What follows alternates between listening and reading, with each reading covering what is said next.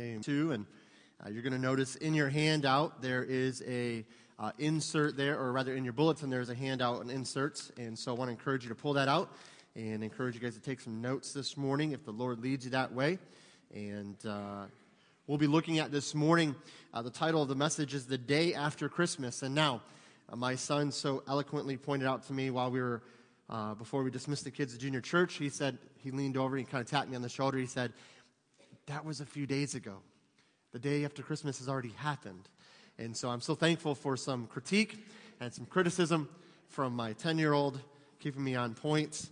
Obviously, it is not the day after Christmas, but the point of the message this morning is going to be, how do we respond in the days following Christmas? What are some things that we can do, some practical after Christmas tips that we can give you to help all of us as followers of Christ to continue in a season of joyfulness and thanksgiving, as even though now Christmas is behind us, how do we continue to look forward in that regard? And I'm sure some of you had a great time last Monday.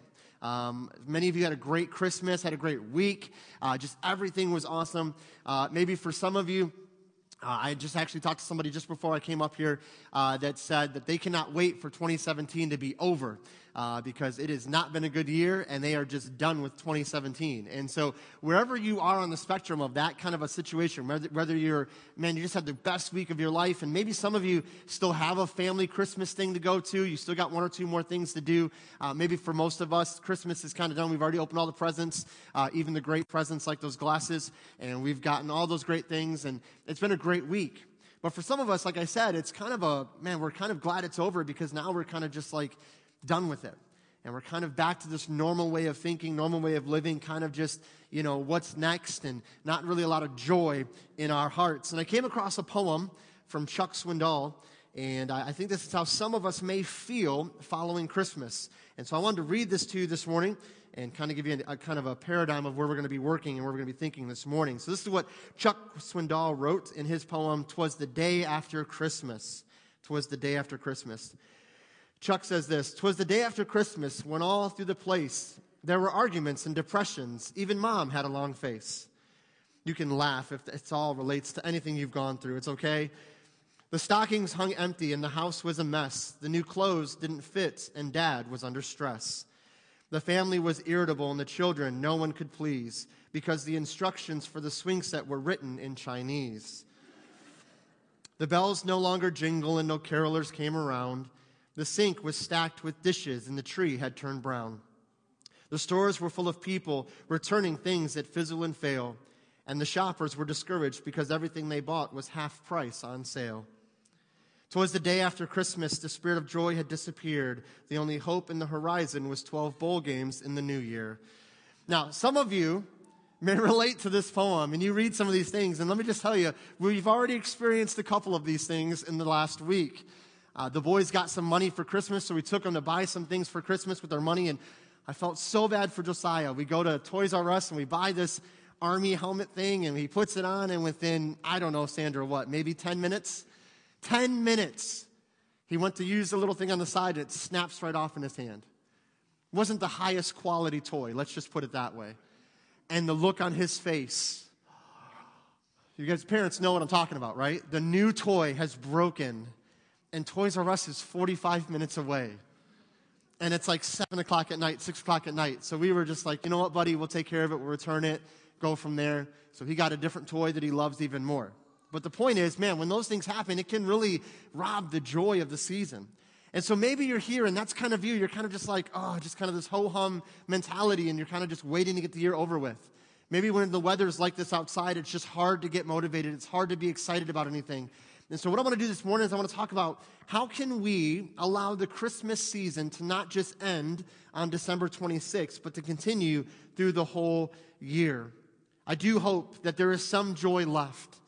But we all can feel tired and relieved when Christmas is over. But however, the season of Christmas, the joy of the season, must remain into the new year.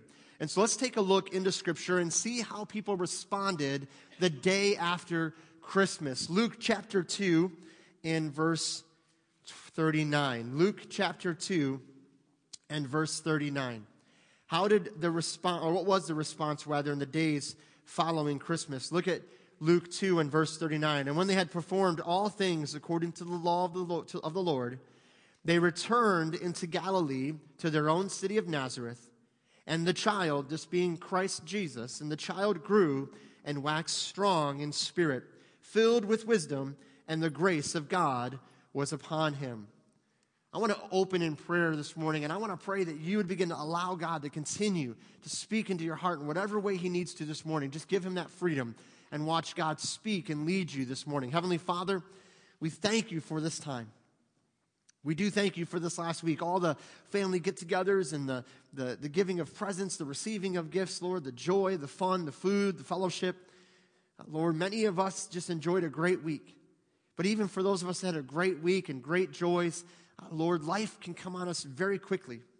And here in just a few days, we're going to be back at normal, back to work, kids back to school. Everything goes back to kind of how it was. But I pray, Lord, that as we kind of get back into the normal routine, that it wouldn't become a rut that we find ourselves in.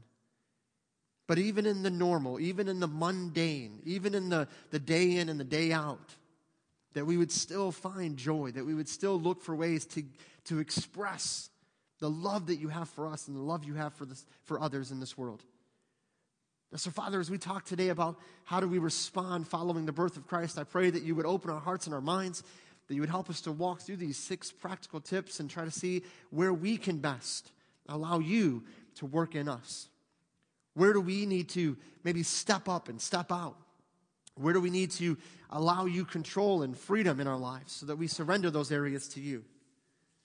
Father, whatever you're doing and however you're leading, I pray that first and foremost, we would respond to you with an open heart. That we would come in here today, Lord, not to experience just another Sunday. Lord, I'm so fearful for Christians all around this nation that are just gathering together in a building and singing some songs and putting some money in a plate and just calling it good. Lord, I pray that we would allow you to engage us. We pray, Holy Spirit, that the Word of God would invoke something in us, that it would draw from us a response, a reaction, not just a simple head nod or an amen or just a fleeting emotion that we experience in church, but a true response that results in action when we leave this place. Thank you for Christmas. Thank you for the celebrations. I pray that all of us had a great time of joy. I pray that we all enjoyed fellowship and food and family and just the festivities. Because really, Lord, as we've already said multiple times, who really can celebrate Christmas better than those that know Christ? We don't need all the things the world offers to enjoy this holiday. We have the very presence of the one that came 2,000 years ago. And I pray that we would continue to celebrate, and may the joy continue into the new year.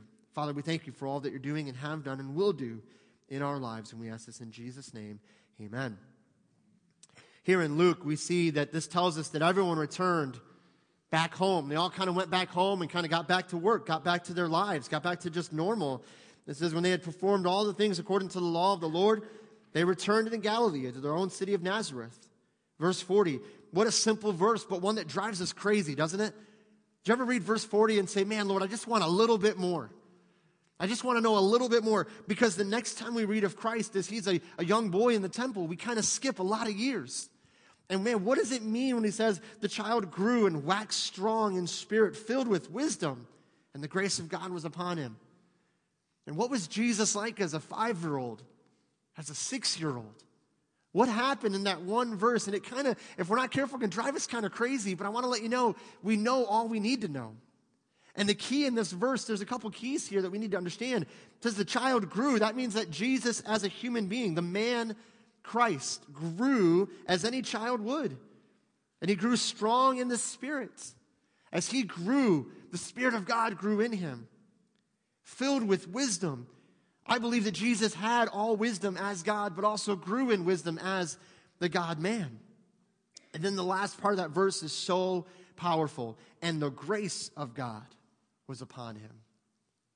Man, what an amazing testimony of the person of Christ. But when you read that verse, really what it's saying is everybody just kind of went back to normal. And so here in just a couple days, we're going to do that. Right? The kids are going to go back to school. Some of you are really excited about that. No moms in here would at all be joyful of kids going back to school. No, never. You love having your kids around the house all the time. All of them at the same time. Because they never fight, right? They never, fight over that one Lego that you have 50 million of them and they got to fight over the one. They never fight over things like, well, who gets to pick the next show we get to watch? That never happens in your house. I know. My family's kind of weird. That stuff happens often. But we go through these things and we go into normal, and all of a sudden what will happen is a couple weeks from now, you'll be so back to normal, you won't even really be thinking about what you experienced this week.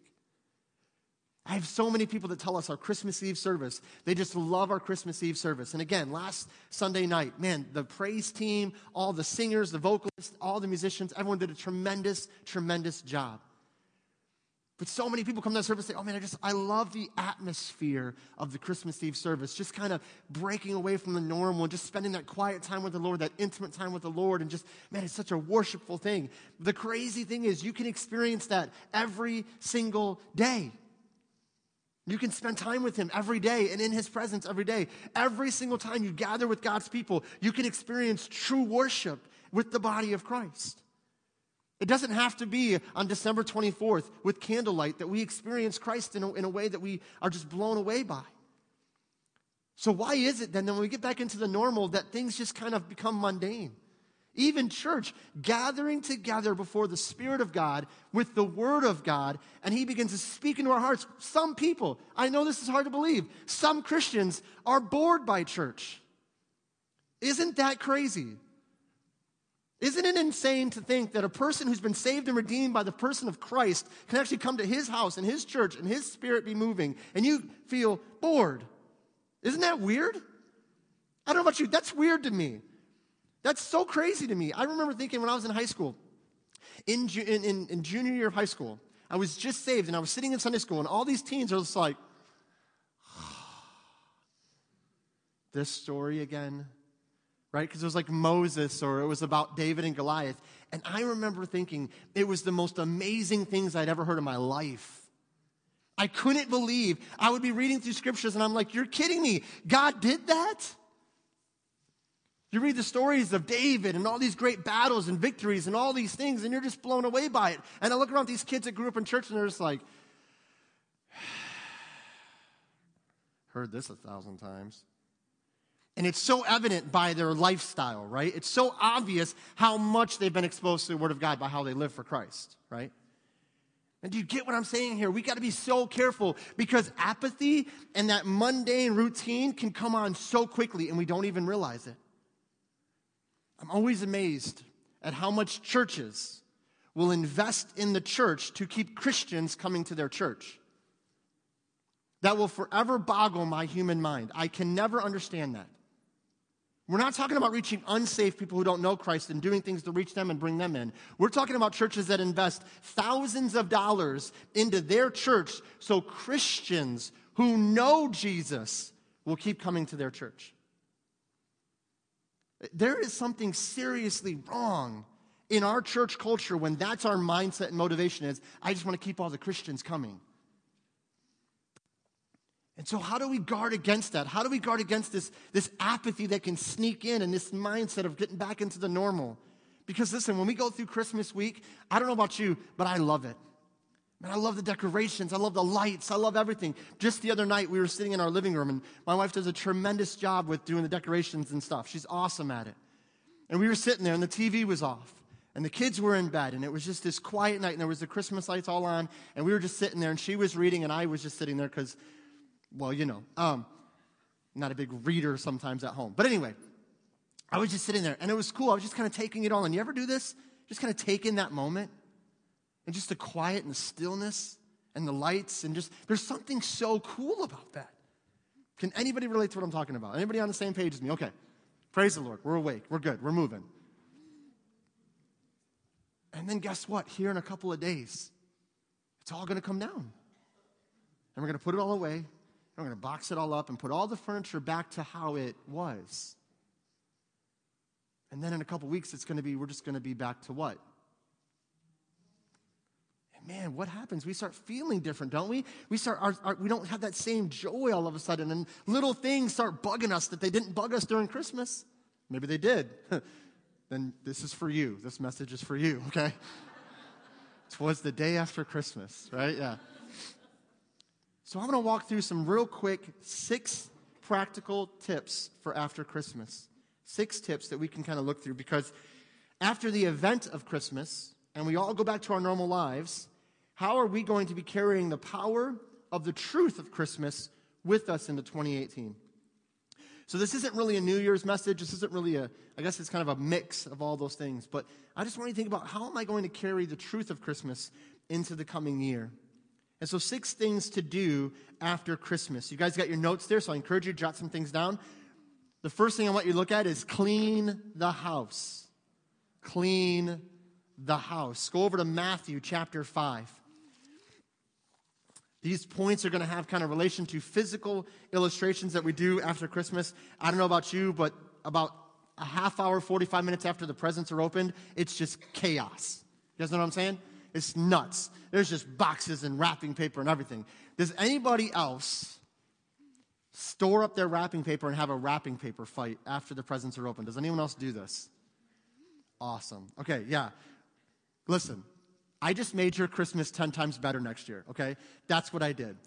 Next year, everybody gather up all your little paper, and then as soon as it's over, you just start pelting each other with wrapping paper.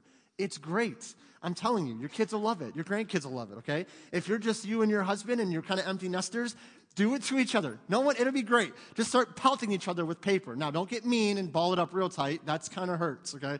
And make sure the edges, don't throw the boxes at each other, okay? That's getting a little dirty. Chris Fox would do that because she throws corn cobs at people. That's how she does. We're all having fun throwing hay, and here comes a corn cob, and it's Chris Fox launching it from the field like a grenade, right? Do that next year. I'm telling you. Here's why I say that. Because so many people, what do they do when they see all the paper? Oh, I got to pick it all up. Yeah, you do. But man, just have as much fun with it while you can. You spend all the time buying it and wrapping it. Have as much fun as possible with it. But there's a time, a couple of days after Christmas, you got to what? You got to clean the house.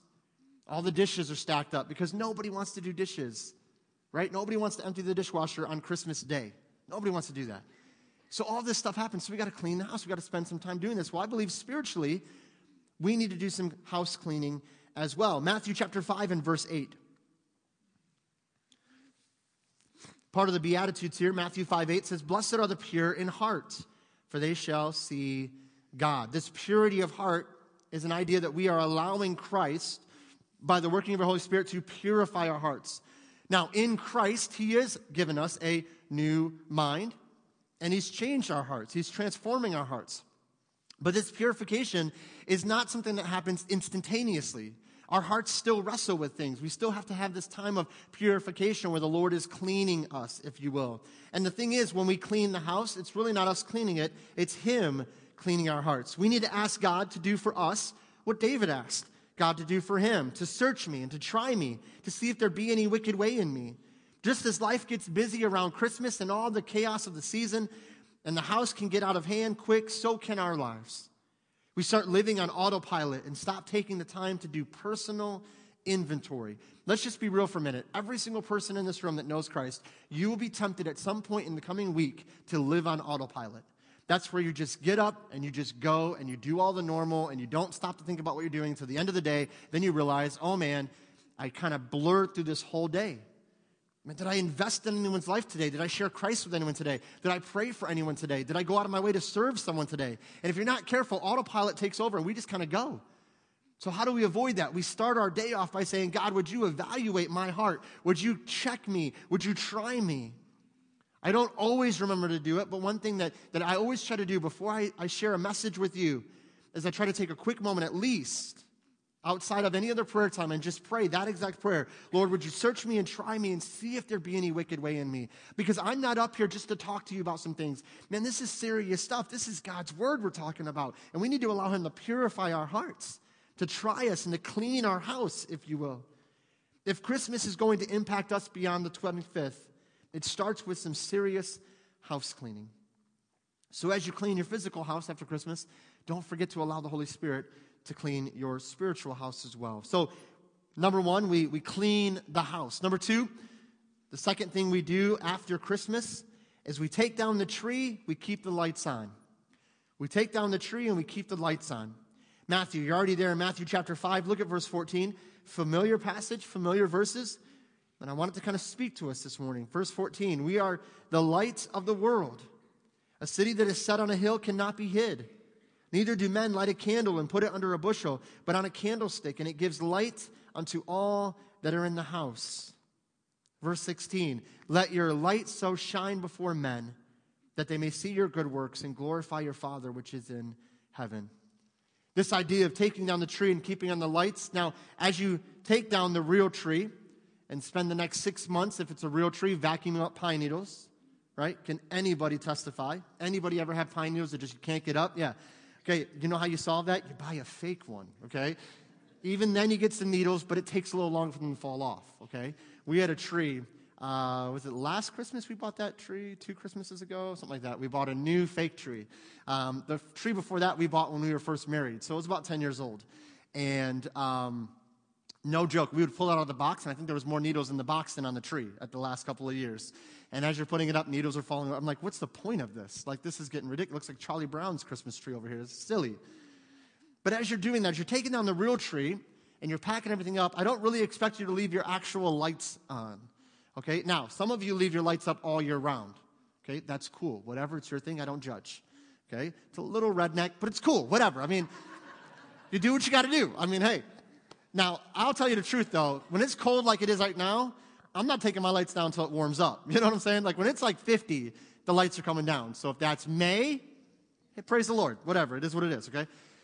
But when we're thinking about this idea of taking the tree down and taking down the decorations down, for some of us, this is, again, it's just an illustration, okay? For those of you that really do leave your lights up all year, see me after service. We'll pray about that. But I want you to realize the light that is in you, that should shine on well beyond the 25th. Well beyond the week of Christmas. Man, I love social media around Christmas. Everybody's got the Christmas spirit, right? Everybody's sharing these beautiful posts and these stories about giving and all this, and it's great. But let that light continue to shine January, February, all the way through till summer, fall. I mean, don't let it be just something we allow to shine out of us around Christmas. Jesus said that we have a light that is shining in us. In this spiritual dark world, we have a light that we're bringing to this world. So what is the answer for reaching this spiritually dark world? We don't amass all the lights in one place and keep them there forever, because that might make this area really bright, but we're ignoring all this other darkness. So what do? How do we effectively change the world spiritually? Well, we take our individual lights and we go out into the world. And you go out into the world, and you go out into the world, and as you go out into, and all these lights are spreading all over the world. Guess what happens? All of a sudden, it becomes a little bit brighter in the world.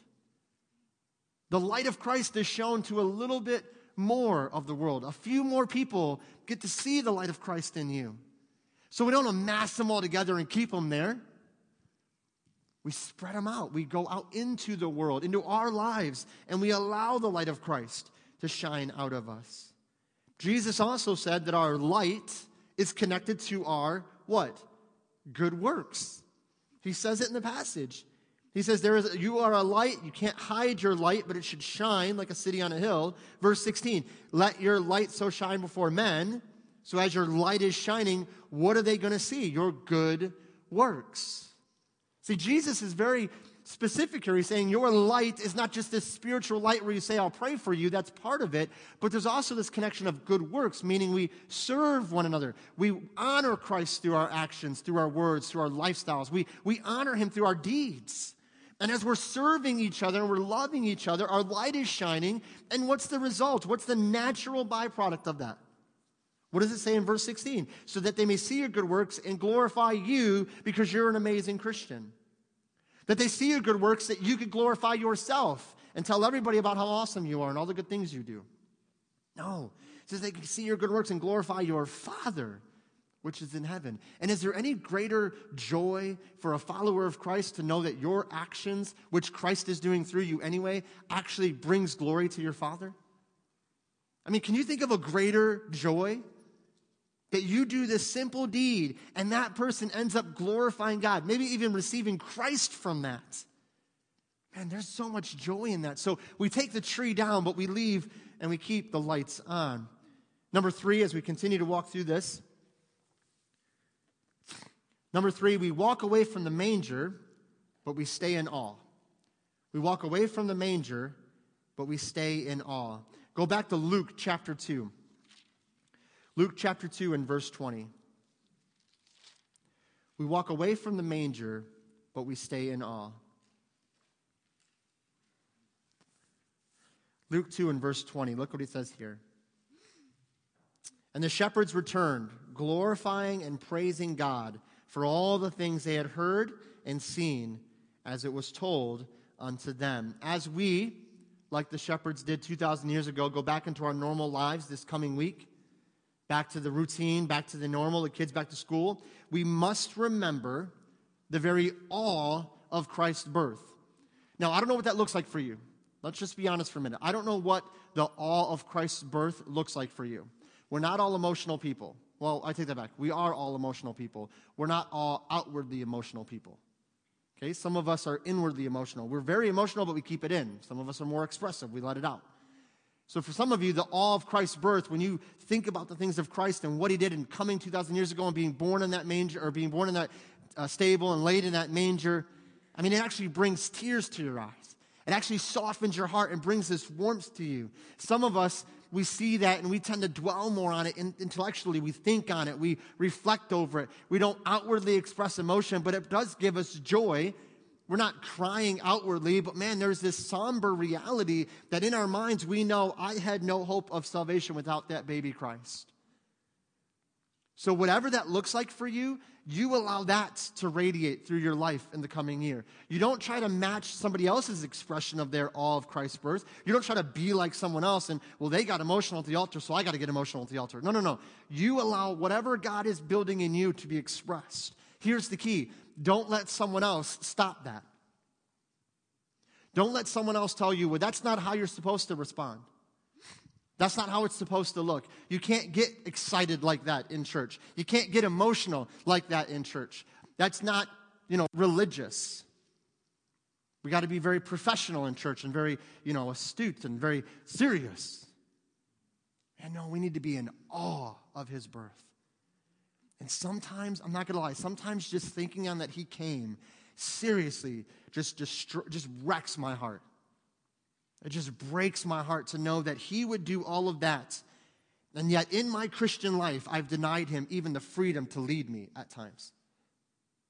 I've willingly known in my Christian life I was supposed to say this to that person, and I rejected it because I didn't feel like it. And then I think about the fact that he came over 2,000 years ago for me, and I don't even always give him the time of day. And how does that not just, that just wrecks me. And some of you, that doesn't do anything for, and here's why. Because you're so far into your apathetic state. You've jaded yourself so much to the things of Christ, you've stopped allowing the very presence of God to affect you. And you've put him in a box. You've allowed the hurts of other people or things that you've done or the way you've been treated to affect how you respond to the person of Christ who did nothing but come for you when you were unworthy of him even showing up.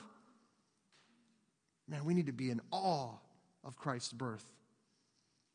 We need to be in awe of what he did for us, that he would even come. And I know we've dwelt on this the last few weeks about him coming, but I just can't get over it. The last month or so, I've just been blown away that he would even come.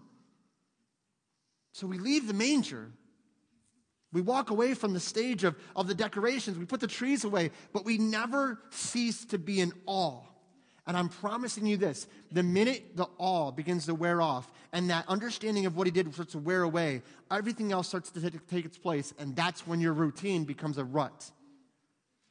And you'll find yourself on December 23rd next year sitting in a church service going, man, Lord, I wish I would have invested more. I wish I would have done more. I wish I would have given you more freedom. I wish I would have trusted you more.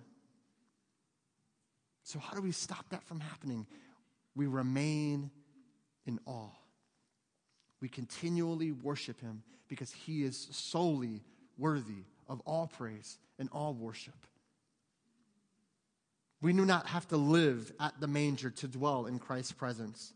That was the beauty in what Christ made available. It is not a location or a piece of furniture that contains his presence. You, by his grace, through his Holy Spirit, contain his very presence. That is what makes gathering with the church so powerful. Because we all have been experiencing him together in our own unique way. God designed, and then we come together to share. So let me ask you a question. Before we just move on to the next point, and sometimes, again, we just kind of fall into what's the next point, what's the next thing, let's just move on. How are you right now in your spiritual life, how are you living in awe of the very fact that he came? How are you responding to him in your spiritual life, in the fact that he even came? Does it dwell up something in you? Does it something happen inside of your heart and mind? And again, it's not just the outward emotion of tears or whatever. Man, does it radiate with you? Does it resonate in your mind that it actually affects how you live? The decisions you make, are they made in the reality of who Christ is and what he did for you? How are you, how am I living in awe of the birth of the Savior today? So we talked about a few things already. We've covered the idea that we need to clean the house. We've got to allow the Holy Spirit to work in our hearts and minds. We take down the tree, but we keep the lights on. We walk away from the manger, but we stay in awe. And a couple more here before we finish. The next one, we re-gift what we have been given. We re-gift what we've been given. Acts chapter 1, verse 8, we're not going to turn there for time's sake. Many of us know this, but Jesus said that we will be his witnesses. We will be his witnesses. I love that passage because he doesn't say there's a choice in the matter. He doesn't say, I want you to choose to be my witness. He says, if you're my disciple, you're my witness. You will be, he says, my witness. We treat it as though there's a choice, that we get to choose whether we'll be his witness or not in this world. That's not what he said. He said, no. As a follower of Christ, as a child of God, you will be my witness. And so my question is, are we living in what we're called to be? Are we allowing the Holy Spirit to use us as that witness? Are we going out? Are we re-giving this gift? Because the reality is we have all been given a gift that someone gave us, one that we didn't want to return because it was just kind of too inconvenient. So when we needed a gift in a hurry, there it was. I'm not going to ask you to raise your hand, but many of us have gotten a gift and said, oh, thank you. It's great. Love it. It's wonderful. And as soon as that person leaves that family get-together or you get home, you take it out of the box, and what do you do with it? You shove it in the closet, and you say, that's going to Aunt so-and-so on her birthday, right? Nobody can relate to that? Okay, I've done this. Just no offense. If you've given me a gift and you see it, somebody else has the same gift, I probably re-gifted it, okay? I'm just kidding. I'm too careful to give it to people in church. You guys would catch on, okay? I'm just kidding. Many of us have done this. I remember when our boys were real little, we used to get tons of toys for like their birthdays when they were like 2 or 3 years old. And sometimes they'd get doubles. You guys know what I'm talking about? You get doubles of the same toy. And you're like, oh man, I don't really want to give it, return it, because it's kind of out of the way, and you got to get the receipt, and it's just crazy. So we would just put it in this box upstairs.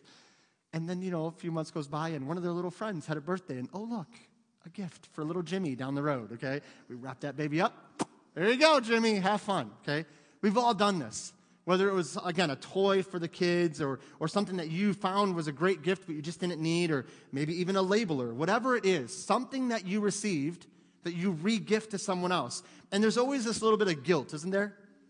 Feel a little bit of guilt when you do this? You're like, kind of passing this off as though I bought this and I really didn't. Just don't say anything. That's what I've learned. Just here, have a gift. Why do they need to know who paid for it? Who gets the credit? What's the big deal? It's a gift. God bless you. Enjoy it, okay? We've all fallen into that trap. But listen, here's the reality. Jesus Christ is the gift that we can re-gift over and over and over again. And there's no guilt. There's no disappointment. We all can make disciples of someone else. We all can share Christ with someone else and see someone else come to know Christ as their Savior, or at least encourage them to trust in Christ as their Savior. You're not responsible for the results. You're responsible for sharing. Maybe somebody that you know that knows Christ already but has never been discipled, never been kind of led in the basics of the Christian faith, and you get to come alongside them and encourage them. But here's the truth. Many of us have believed a lie about making disciples. Maybe you're here and you believe the lie that you can't make disciples because of And you fill in the blank with whatever you think it is. You don't know enough Bible. Man, if I just knew enough more Bible, then I would make disciples. If I was just farther down the road spiritually, then I would share Christ. If I was a better Christian or a better dad or a better mom, if I was just a stronger Christian, if I just knew more, then I would share Christ. Those are all lies. If you know Christ as your personal Lord and Savior, you can make disciples for Christ, period. Take it one step farther. It's not just that you can, you're commanded to. Why do we do this? We think, oh man, God, you can't use me to make disciples. Are you kidding me? Study the life of the disciples in the Gospels. They were a bunch of failures, nobodies, made tons of mistakes. And yet God used them to lay the foundation of the church, which has existed for 2,000 years. Let me think about this way. What if everyone in this room made one disciple this coming year? Think about that for a moment. What if every person in this room made one disciple? That's just one person that you encouraged in the Lord. You led to a deeper walk with the Lord. Maybe they already know Christ, so you're kind of working with them that way. Maybe you met somebody that doesn't even know Christ, and through the next year, you led them to Christ. They followed the Lord in believers' baptism, and you begin to disciple them in things like prayer and Bible study, teaching them and training them how to know Christ personally, to walk with Christ. And at this time next year, guess what the result would be? We would have double the attendance we have right now, and all you did was make one disciple. Just one. And you might think, oh, I've heard this before. It's amazing. We've heard this before, but yet so few churches actually do it. Because again, you believed a lie. I can't make a disciple. Who am I? Who are you? You are a son and daughter of God. That's who you are. You are saved and redeemed, and you have the knowledge of eternal life. Who are you to make a disciple? Who else is going to make disciples? So we go out into the world and we re-gift what we've been given, the glorious truth of the gospel. Stop letting the enemy, stop letting your flesh, stop letting other Christians. Man, I love it when other Christians discourage Christians from making disciples. That's ridiculous. Well, I don't know, brother. I mean, I don't know if you can really share your faith. Here, take this 16-week program on how to share your faith. Once you do this class, maybe then you can share your faith. I'm all for education. I'm all for classes. But the best way to share Christ is you sit down with someone and open the Word of God and say, let me tell you what God has shown me. Let me just show you how He saved me and redeemed me. You want to teach someone to pray? You want to show someone how to pray? Do you know how the best way to teach someone to pray is? I mean, I can do a sermon on it. We can have classes on it on Wednesday night. We can teach through the tactics of prayer, the Bible study on what prayer is and how to pray. But man, isn't it even a little more effective for you to come alongside someone and say, let me just show you how I pray? But what's the catch in that? What do we have to be doing as Christians if that's the model? We have to know how to study the Word of God. We have to be praying. And isn't that God to trick us like that? To mess with us? To get us to pray by telling us to teach others to pray? How dare He? Maybe that's the plan. Maybe that's, those of you that are like, I don't know enough of the Bible, maybe the way you're going to know more about the Bible is opening it up with someone else and studying it together. Maybe that's how you're going to grow in your Bible study. To me, it's so amazing that we get to make disciples, to share the gift we've been given. So we re-gift what we've been given. Also, number 5, I believe, as we quickly go through here, we take time to relax. We take time to relax. Go over to Mark chapter 2. Mark chapter 2.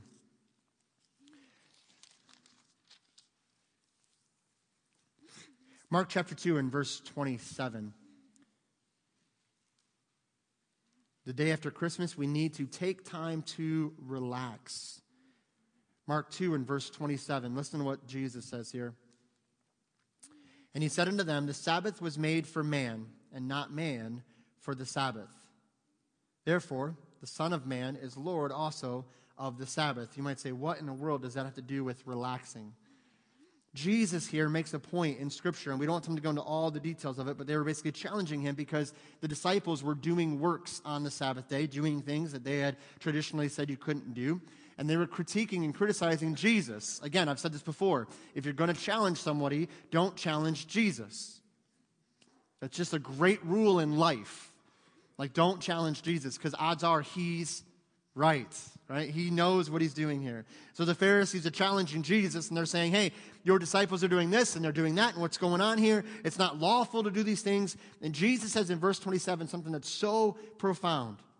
He said unto them, the Sabbath was made for man, and not man for the Sabbath. What does that tell us? That Jesus didn't create man, and the law was already in place. Jesus is demonstrating the Sabbath day, the day of rest, was meant for man as a blessing to mankind, to give man a break, a day of rest, a day of relaxation. And so many of us, man, we go and we go and we go and we go and we go. We fill up our calendars. We do all this stuff. And it's great to have goals and aspirations. It's great to be busy and to do what God is calling you to do. But if you're not careful, if you don't take time to slow down and relax, you're going to burn yourself out and do nobody any good. Jesus says, hey, the Godhead created a very day for man to rest. Jesus here is claiming that he is the Lord of the Sabbath, which was a day set aside by the Jewish people as a day of rest in remembrance of God's seventh day of rest in creation. The Jews had created so many laws and traditions surrounding the Sabbath day that it turned into a weight on the people's shoulders. It became a burden to the people, the law of the Sabbath, instead of being a blessing to them as a day of rest. Isn't this how we are as people, by the way? We take something that's God's given to us as a blessing, and we pervert it, and we twist it, and we mess it up, and we turn it into a burden on our shoulders. And so here's what I want to encourage you with. Take time to relax. Take time to just chill out and just take a break. To enjoy a day of just rest and just recreation, and just do something kind of just fun, or just kind of relax and just take it easy. If we're not careful, as we get into January and the new year's upon us, more and more things will pull at our time, and we'll find ourselves saying things like, I have no time. I just can't relax. Jesus' point here is that God created the law of the Sabbath day for mankind. God knew men would need a day of rest, so I encourage you to take it easy, and maybe even take a nap today. I know that's crazy. Take a nap today. Your pastor says, take a nap today. I'm going to give you a spiritual reference for that. Mark it down. Mark 4:38. Mark 4:38. Jesus took naps. Be like Jesus. Take a nap today. Okay? Now, quick point of confusion. Many people think that today is the Sabbath day. Some Christians even believe that today is the Sabbath day. Today is not the Sabbath day. Today is considered the Lord's day. The first day of the week is the Lord's day. Friday at sundown to Saturday at sundown is considered the Sabbath day, the seventh day. Quick point as well. If God said, here's a principle, a law based on the seventh day of creation, that he rested on the seventh day, not because he needed to, but because he was finished. The work was done. Then what does that tell us about the creation accounts? If they put in the law, on the seventh day we have to rest because Jesus rested on the seventh day, then was that seventh day 7,000 years, 7 million years, 7 billion years? Or maybe was it just a literal 24-hour day, since they created a whole system of thinking around this? It seems to me the Jews believe that it was a literal day. It seems to me God believes it's a literal day. So just a side point there. The point is, this day of rest is still in principle applied to us today because we still need rest. So take a nap today. That's what you need to write down there. Last one, sixth point, and then we're going to have a time of prayer and time of invitation. Sixth thing to do in the days following Christmas. We ponder the past, but we look ahead. Philippians 3, verse 13. Now, we're going to get into this more next week, talking about the coming year and all the things I believe God has for our church collectively, for you as individuals, for us as a church. Man, it's been amazing to pray about and think about the coming year. And I'll tell you guys next week, there's a verse that God has just been really hitting me with lately that I believe is kind of going to be our model verse for 2018. I believe it's something we're going to kind of latch onto and watch God do great things. And so we ponder the past, but we look ahead to the future. Philippians 3 and verse 13. Brethren, I count not myself to have apprehended, but this one thing I do, forgetting those things which are behind, and reaching forth into those things which are before, I press toward the mark for the prize of the high calling of God in Christ Jesus. The Apostle Paul tells us that he looks to the past to learn from it, but he realized he isn't living in the past. He's living in the present. We must remember the tremendous blessing that is and was the birth of Christ. However, we cannot think that all God wants to do in this world happened in the past. Isn't that a trap we can fall into easily? We start thinking that everything that God wants to do in the world has already happened.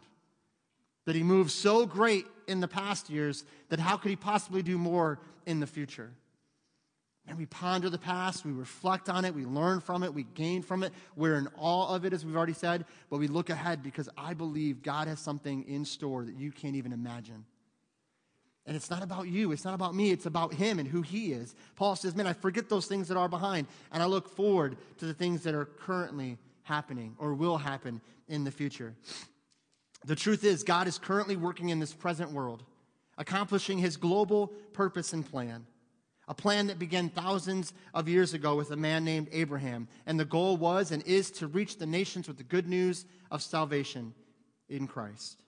We look to the past to see the track record of our God, and he is an amazing God. Amen? When you look back to the past, reflect over all the ways that God has shown you that he is God and be in awe, be in amazement of him. But we don't just look back to see that he was an amazing God. We look forward expecting him to be an even greater God, because not that he changes, but our understanding of him will change. So, how are you doing in the days after Christmas? What, if any, of these 6 things do you need to put into practice? I truly pray that you will allow the gift of Christmas to go with you into your everyday life as you, by his grace, share that gift with others. And so here's what I want you to do before we pray. I want to give you a little bit of application time this morning.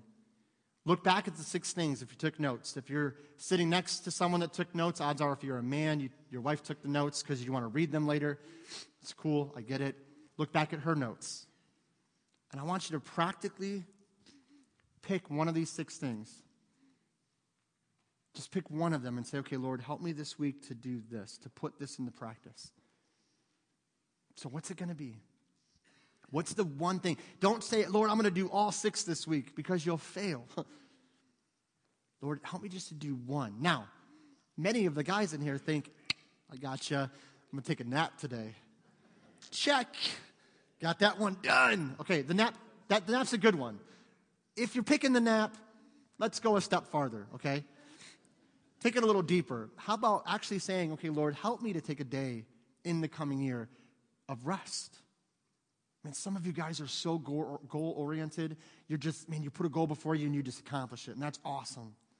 But do you know one of the faults in a goal-oriented person is they forget people live around them. They forget they're in relationships with other people, and they get so focused on the goal, it's almost like, hey, I don't have time for you. I don't have time for you. I have this goal. And it's great to have goals, but you also need people. And some of you are people. You're kind of like more about the relationships. That's great. But maybe you need to set some goals.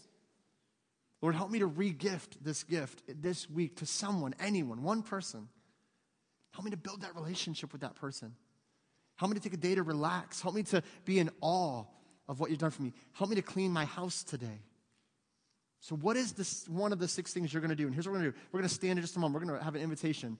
The praise band's going to come, and we're going to sing, and it's going to be great. We're going to worship. But here's what I want you to do. I want you to come in just a moment. I want you to bend your knee at this altar, and I want you to say, God, here's the thing I'm going to ask by your grace you would allow me to do this week. And I want you to respond. I don't usually ask you guys to come, but I really want you. If you're making that decision today, I want you to physically come forward and bend a knee. Put action to your faith. Say, God, I'm going to step out, and I'm going to bend a knee, and I'm going to say, God, would you allow me the grace to do this one thing this week? Whatever it is, whatever God is leading you to do, would you respond to him this morning? Would you pray with me as we ask the Lord to speak through this time of invitation? Would you bow your heads? Heavenly Father, Lord, as we respond to you this morning, we pray that we do not respond to a person, to a song, We don't respond because somebody else is moving. We respond because we genuinely are asking that we would put into practice one of these 6 things. And maybe, Lord, there's somebody here that has something on their heart that has nothing to do with these 6 things. Nothing to do with the message, nothing to do with, per se, what we talked about today. Then, Lord, I pray that they would respond in what they need to deal with. Father, maybe there's somebody here that's living in sin, that has this nagging, or as the Bible calls it, a besetting sin, a sin that just seems to kind of hang on to us and just kind of attack us time and time again and pull us down. And we try to get victory over it, but it seems like it just keeps coming back around over and over again, whatever that might be.